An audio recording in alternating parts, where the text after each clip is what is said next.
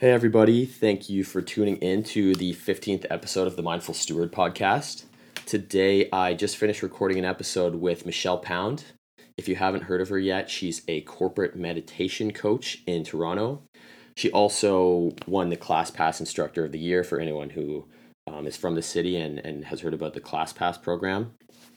She used to teach at Legree, and now she teaches yoga. She does Reiki, and she still does meditation, guided meditations on the side, but as well, she's starting a business where she goes into organizations and helps them implement mindfulness practices and strategies and teaches them about the benefits that can have in their workplace. So most of this episode is about that sort of thing. She kind of talks about the benefits, some of the research, and we dive into how meditation and mindfulness has affected us, and just some of the other things that are related to that industry. And the conversation goes down an interesting path. I think you'll enjoy it if you're into that kind of thing in the first place.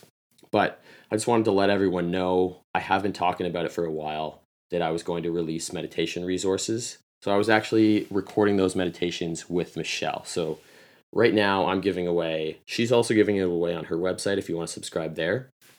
I believe it's michellepound.com, but I'll put the link in the bio. And but I'm also giving away a guided meditation from her. It turned out really awesome. It's honestly a really good meditation if you do want to get a hold of that. And I'm also giving away a couple little ebooks that I've created. So you can sign up online. It's on my website. And without further ado, I'll get this episode started. I hope you enjoy it.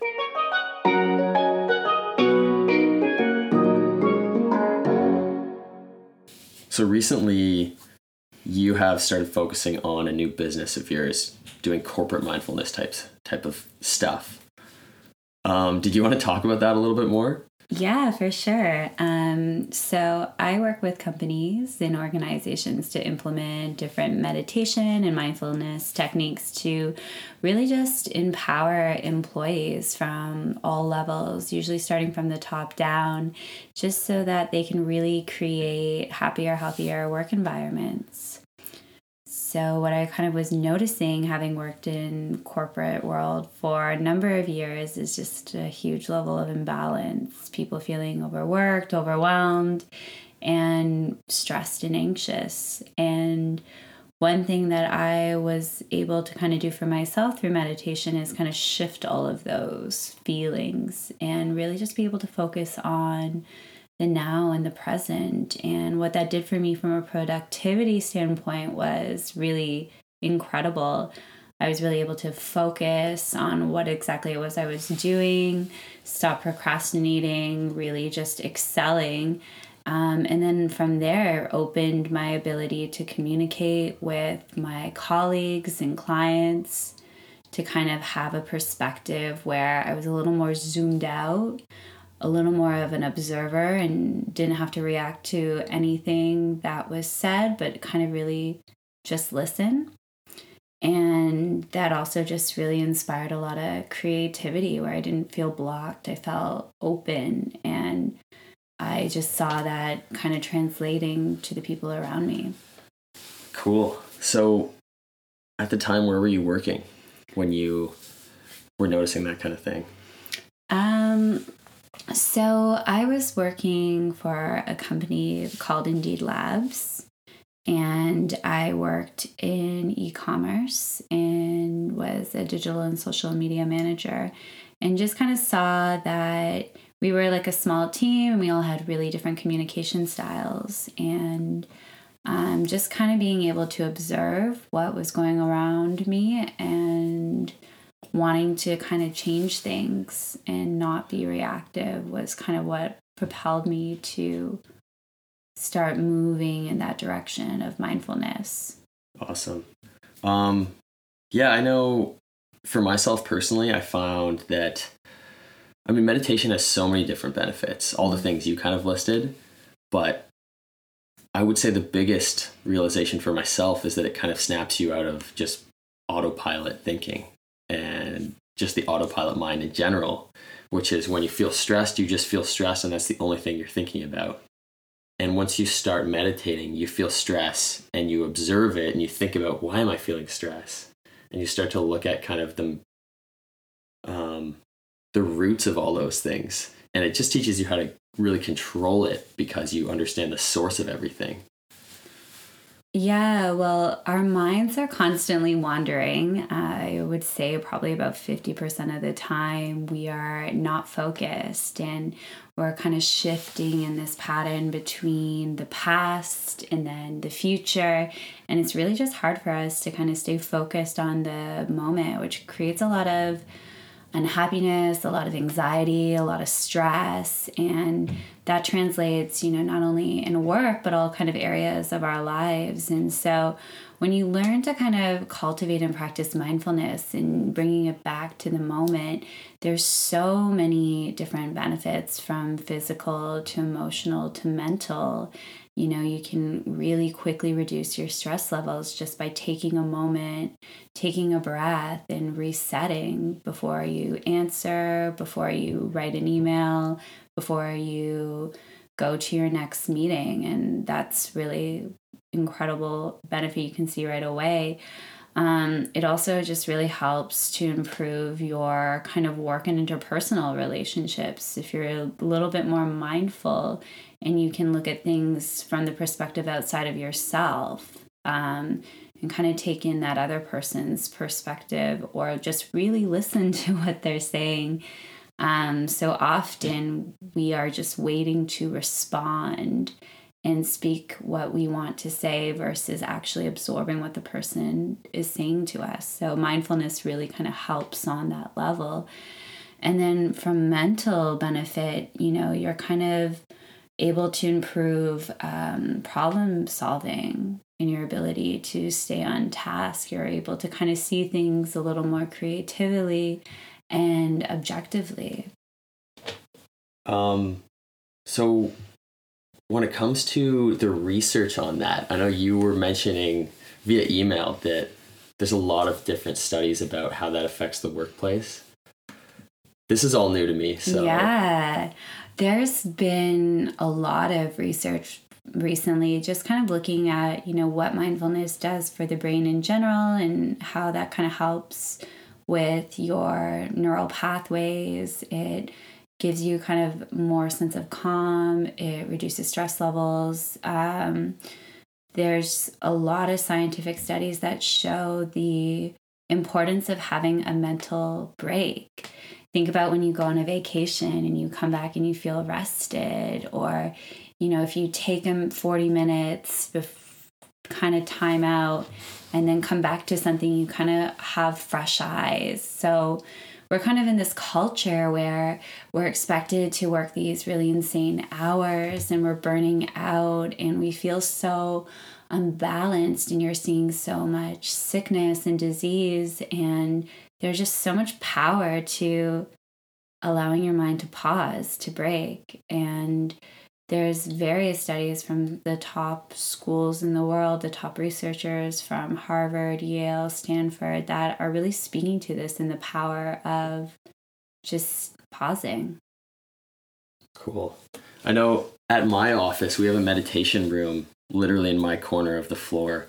And I mean, I work at a company that's fairly progressive with that kind of thing. Definitely really progressive as far as the world of business goes. I think advertising in Toronto, at least in general, has that quality, but nobody ever goes in that room. Never. So I think it's a really cool thing. What you're doing is kind of trying to promote awareness of how that can actually help people and get through the day. And I feel like I could even use it sometimes. Like, I have a different approach. I was telling you, like, when I need a break, I'll go and just like journal for like 1 or 2 pages. And it just, for some reason, for me, that calms my mind so much. I don't even know if it's because I've programmed it to make me feel that way or what, but I think there's such a big benefit of like taking those little breaks at work, but actually making really good use of them, like by meditating in a powerful way. So what is kind of the conversation around the mindfulness room or the meditation room with your company? There's really no conversation. We've been told that it's there. You can go in it whenever you want. And that's it. So I think that's kind of probably why maybe there's lack of use of that room. Is it's one thing to have a meditation room, and it's another thing to be a mindful business or a mindful company. And it's really looking at, why do you have these things? Why are you implementing mindfulness? And if your employees don't understand, and if that's not a core value or principle that you preach, it's going to be a disconnect. And in this case, an empty meditation room. And so that's kind of what I also saw. There was a bit of an issue of looking at the fact that there is an issue and that people have stress and there's issues with mental health and stress leave, but just saying, hey, here's a meditation room and not, doing something proactive for your employees isn't really cultivating a mindful business. Mm-hmm. And so when I work with different companies and organizations, that's kind of the number one thing that I do. Is it's not just me going in and leading a guided meditation, because while that is great for those 15 to 20 minutes, it's more about what are your employees going to do when I leave? And so what are the tools and tactics that we can create together to implement into your organization as a whole, that this is top of mind always, not just for that one session. Mm-hmm. So it's more about teaching the actual habits and how to maintain that mindful lifestyle,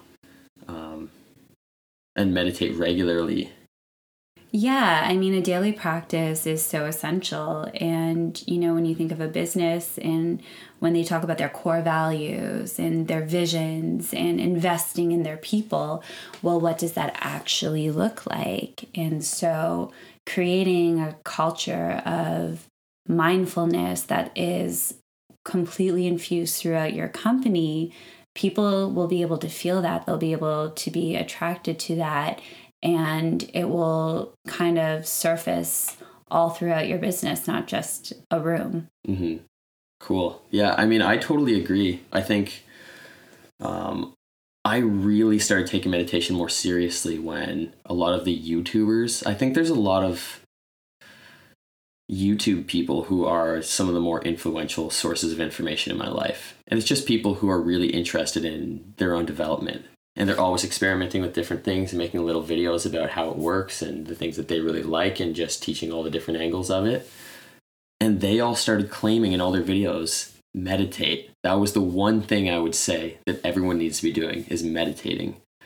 And then I read a book again a little bit later. I forget what it was called.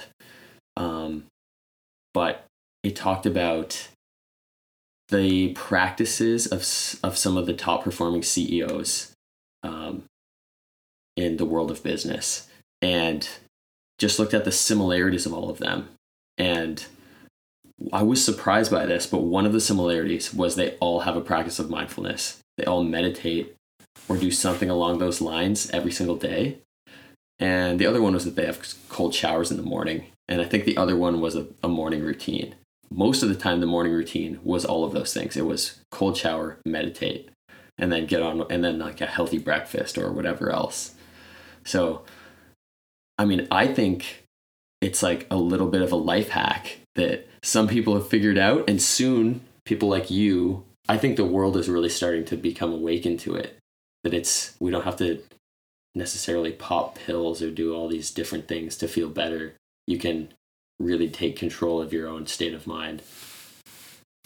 Yeah, I mean, I think it's really important to kind of bring the dialogue back around to the individual and to their selves, and knowing that they don't have to look to these external sources, but they have that ability to empower themselves from within. And meditation is just one of those tools to do that, where you're really taking a second to pause and tune into that moment that you're in and just reflect on your breath, on what you're feeling, being connected to your body, and just allowing that mind to kind of relax and release. And from there, you can kind of get clarity. We have thousands of thoughts a day, and 90% of our thoughts aren't even real. They're just stories that we create, and it's based on our kind of unique filter that we have of the world and how we see things, and then we can impose that on other people. So when we kind of take a second, we get quiet and we're not giving every single thought power. That in itself is so rewarding, and it allows you to kind of start staying small and not getting so bogged down with all of these kind of ideas or distractions. And I think that's why like some of the world's leading minds in business are avid meditators. Everyone from Rupert Murdoch to Oprah Winfrey to Russell Simmons and Ariana Huffington all talk about how important it is to kind of have this meditation practice. And it works on so many different levels because you can really just step away. And that in itself, to me, is one of the greatest gifts you can give yourself, the time to just pause. Mm-hmm. Do you think that we live in an overstimulating world right now? 100%. I mean, half the time when people are having conversations or are with each other in general, they're not present. They're checking Instagram, or they're thinking about the email they have to send, or they forgot to turn off the oven or something, and people just can't be in the moment. It's always like, what's around me, what's next? And it's really hard just to stay focused. Mm-hmm. Yeah, I have a few things to say about a few things you've said in the last couple minutes, but one thing that I've heard, I read a lot of content around these topics. So when I hear one stat, I don't think that much of it. But when I hear it over and over again, it starts to really stick with me, especially if I'm hearing it from different sources. And one thing I've heard a few times now is that 80 to 90% of your thoughts in a day, on an average day, are just the same thoughts from the day before. So it goes to show that your thoughts are a habit. They really are. Thinking negatively is more of a habit than it is anything.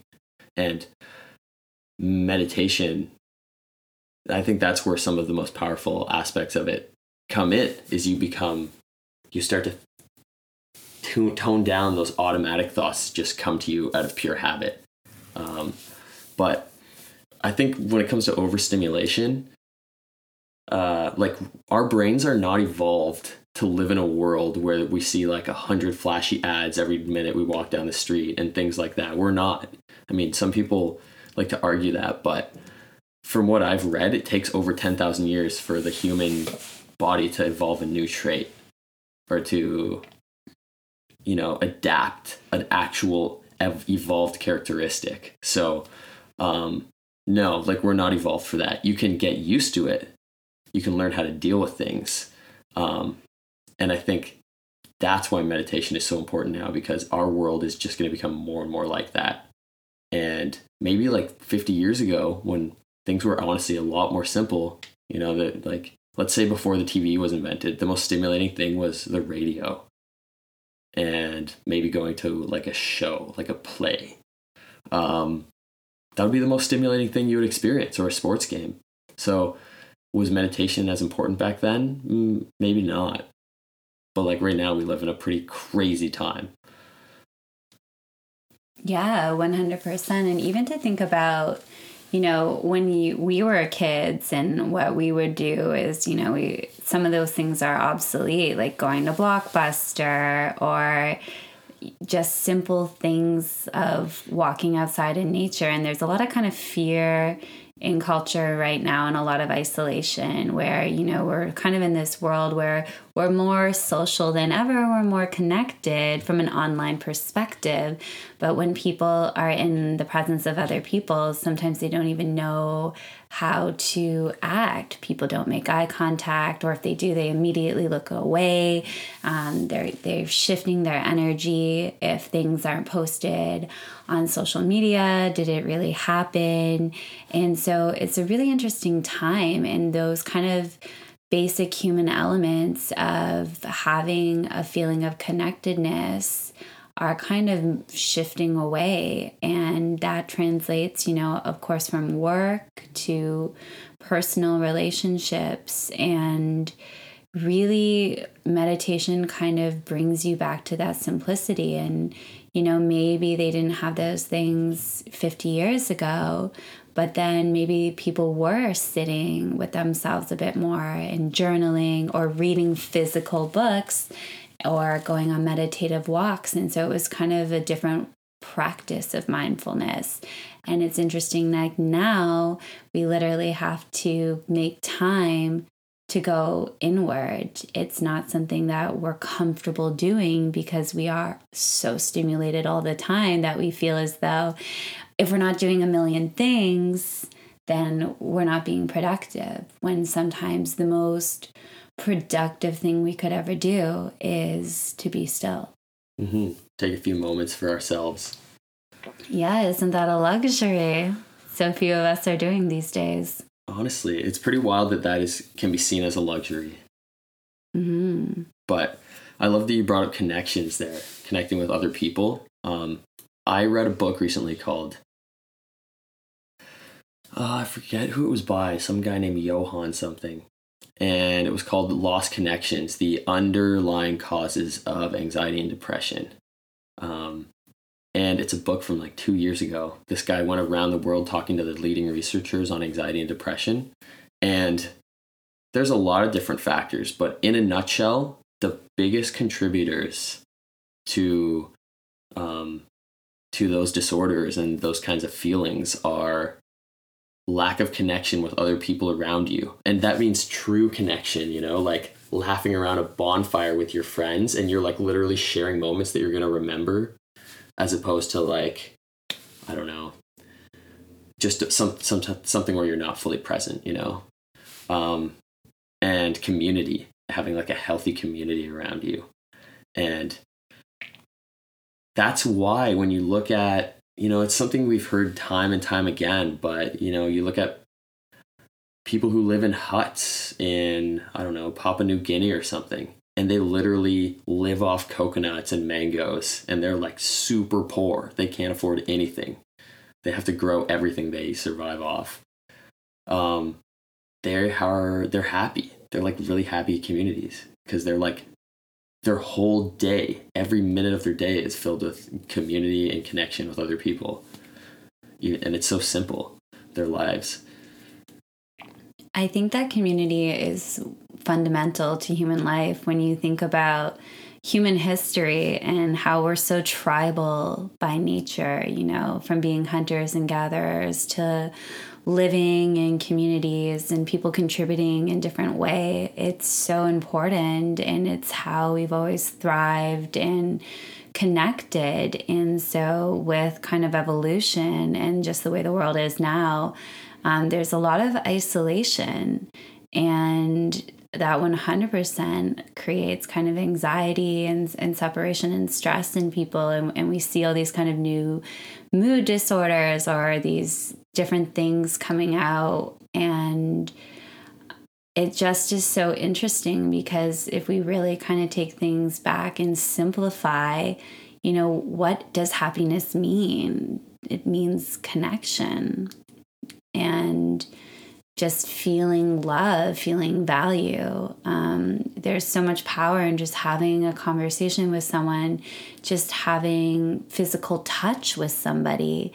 And we've come to kind of this place in the world where we're so busy trying to look good to other people, in consumerism and materialism and comparisons comparing ourselves to other people that we're really so disconnected about just connecting. Mm-hmm.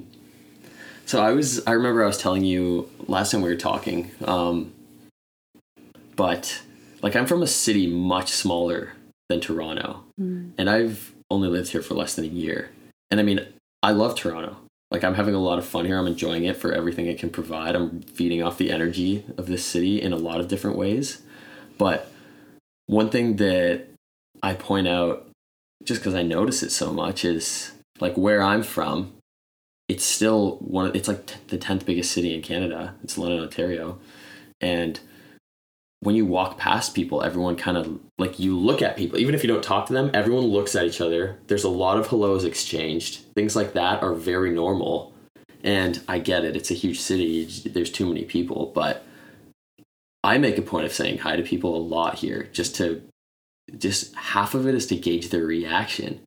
Because I live on a pretty quiet street here, and people will be out there walking their dog, and it'll be just me and them on the whole street, and I'll say hi to them and they'll be thrown off.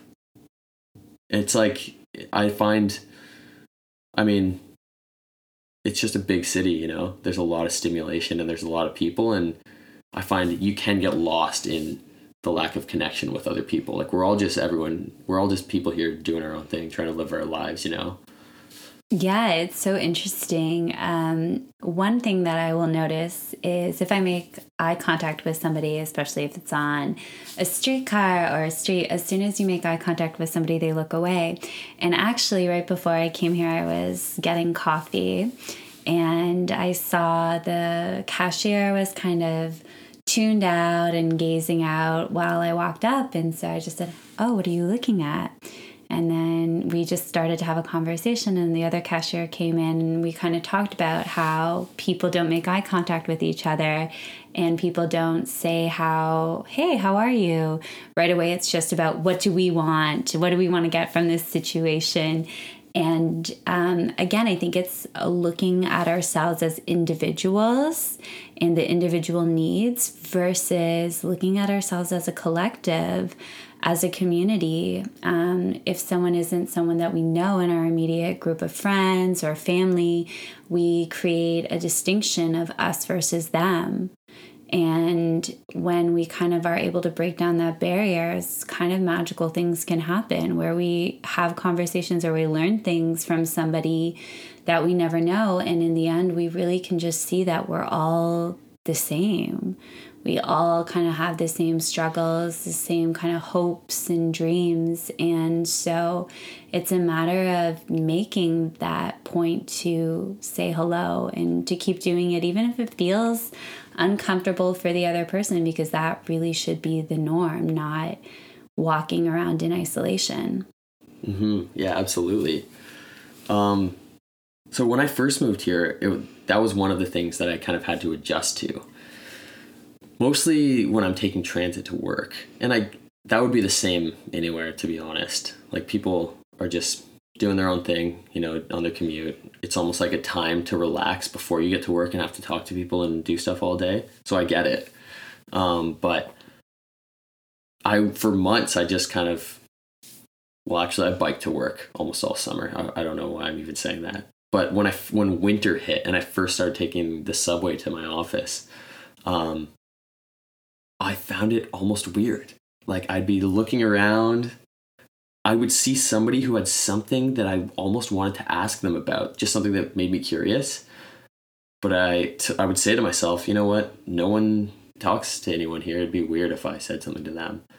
And then a few weeks into winter, to my commuting season, I guess, I decided to just say hi to people every time I have any curiosity. And it's almost become a goal now where I'm like, all right, I'm going to have to talk to at least a couple people every day on my commute. Even if it's just like a little comment, like something funny happens and I just like look over to someone and say something. And I'm just barely doing the bare minimum of communicating with people, but I'm the only one doing it, which is so crazy to me. But how does it feel when you're kind of having these exchanges with strangers? Oh, it feels awesome because everyone's caught off guard. I think everyone actually likes it. everyone likes it a lot. Yeah. Like, I like it a lot. It also feels good, like, overcoming that fear of talking to strangers for no reason also, you know? Yeah, I mean, I think we all are just kind of scared of each other, which is just kind of funny to think about.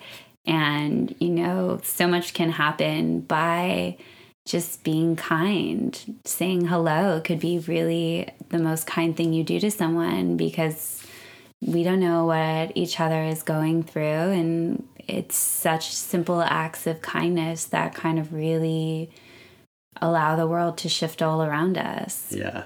Have you ever heard of the word sonder? No, let's talk about it. Okay. So I love this word. I like want to write a bunch of stuff around just this one word. But it's not even a dictionary word, but it's one of those terms that's being used a lot for, I don't know, people are using it, but it's not an official word yet. I've like looked it up and everything, but sonder is like the sudden realization that every person around you is dealing with things and has a life equally as complex as your own. And it's such an interesting idea when you're like walking down the street and you see people and normally you just look at them and you're like, oh, that's an old guy, or a guy in a suit or something. But then you actually look at them and try and picture what their life is like, because it's probably, they have just as many crazy complex thoughts that they're trying to figure out in their own mind, exactly as many as you do, you know? Yeah, 100%. Very cool kind of word. I've definitely, you know, felt what that word encompasses, and kind of having curiosity about other people, I think, is so important. To kind of take your world outside of yourself for a moment. And, you know, we always heard the term of see yourself in someone else's shoes. But if you actually do that, it really just opens you up on so many more levels. You can be more compassionate, more empathetic, and also less lonely, knowing that, you know, as a collective, we experience so much pain, but also so much joy as well. And so sharing that with other people is really kind of what makes life worth living. Mm-hmm. So I'm going to change the topic, but before I leave the general meditation mindfulness specific realm of this conversation, I was just going to ask you, like, what is your approach with what you're doing with your business? So are you basically trying to go into companies and run seminars, or are you trying to go in and kind of train the employees or train the HR people on how to bring about mindfulness culture? Yeah, so it kind of varies depending on who I'm working with. But there's kind of three main things that I do. So there's workshops that are based around the principle of mindfulness, and then meditation. And those are kind of more of an hour to an hour and a half, depending on what the time looks like. And that's kind of like a little taster of here's some things that you can do, usually 3 easy steps to implement into your organization and see benefits right away. And then I kind of do more in-depth work, which would be more longer trainings. And that could be anything from half a day to an 8-week program to longer, depending on what the organization is looking for. And that's really to kind of make an overall organizational change where, you know, when companies say they really want to invest in their people, this is kind of them really speaking their truth and starting that change from the top and really embodying that and funneling it down on all levels of the organization so that it truly becomes a mindful work environment. And then there's just the component of meditation where, you know, there's curiosity of what exactly is meditation and how does it work and can we do this? And so then just working and doing a guided meditation and opening up the door of curiosity and possibility for people in the workplace. Cool. And I mean, we recorded a little meditation a couple weeks ago that I'm giving away on my website. Is that the one you're giving away on your website? That is the one I'm giving away on my website too. Okay, awesome. And it turned out super awesome. I was honestly, I mean, I knew that you did this professionally anyways, but I was really impressed with how well it turned out. So if anyone is an HR manager or is looking for this kind of thing in their office, I would definitely recommend Michelle. Thank you. Okay, so I'm going to start my question off with a little quote because I feel like this is just such a good way to word it. But this is a quote from a book that I've been listening to. I have the audiobook. I was telling you about it, but it's called Reality Transurfing by Vadim Zeland. And he's an old astrophysicist from Russia, and all his stuff is translated, which, just as a side note, I find it really interesting that all these physicists turn into really spiritual people through their studies. I find that so intriguing. Like, you look at Albert Einstein and a lot of other people,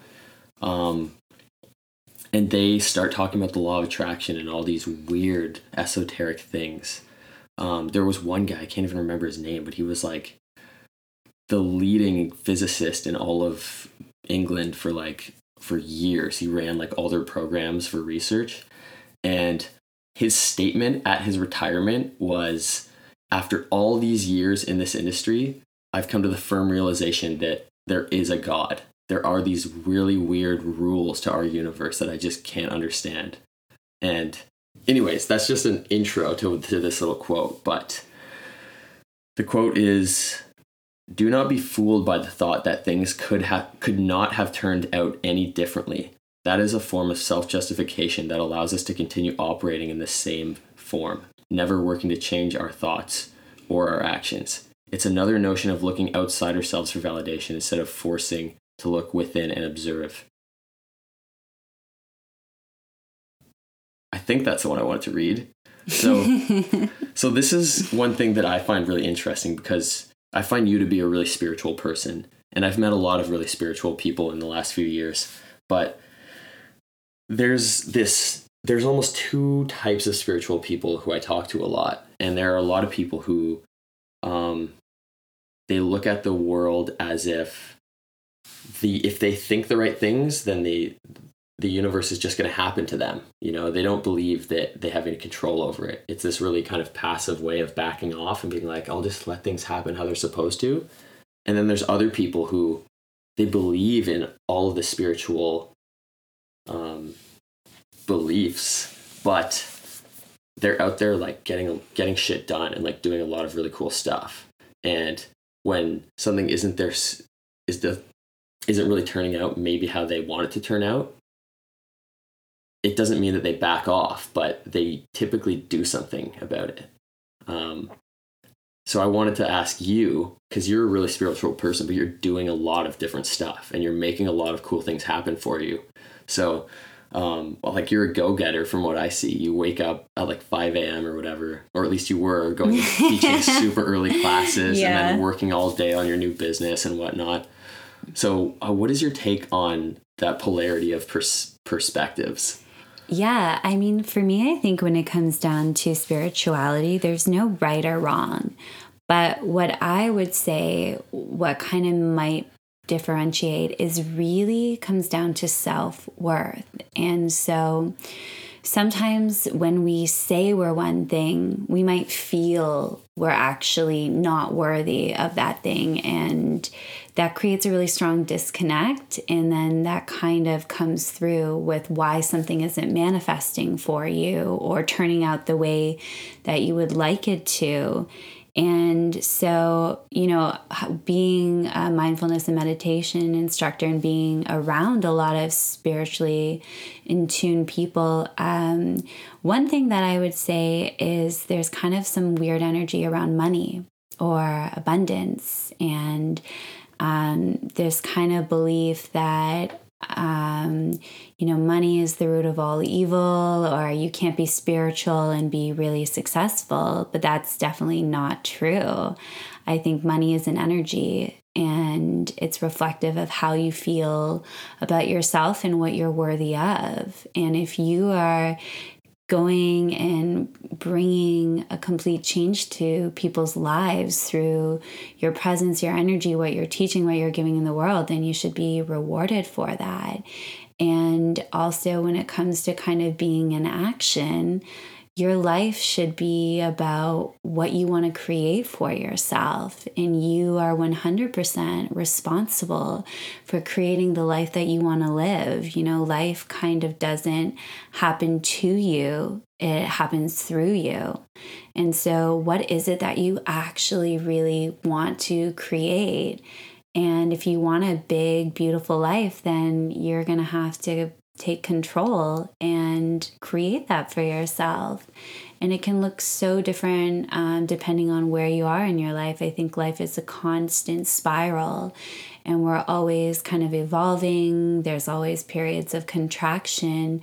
But if you really want something, the most incredible thing is you can make it happen. Our entire world is full of people's dreams come true.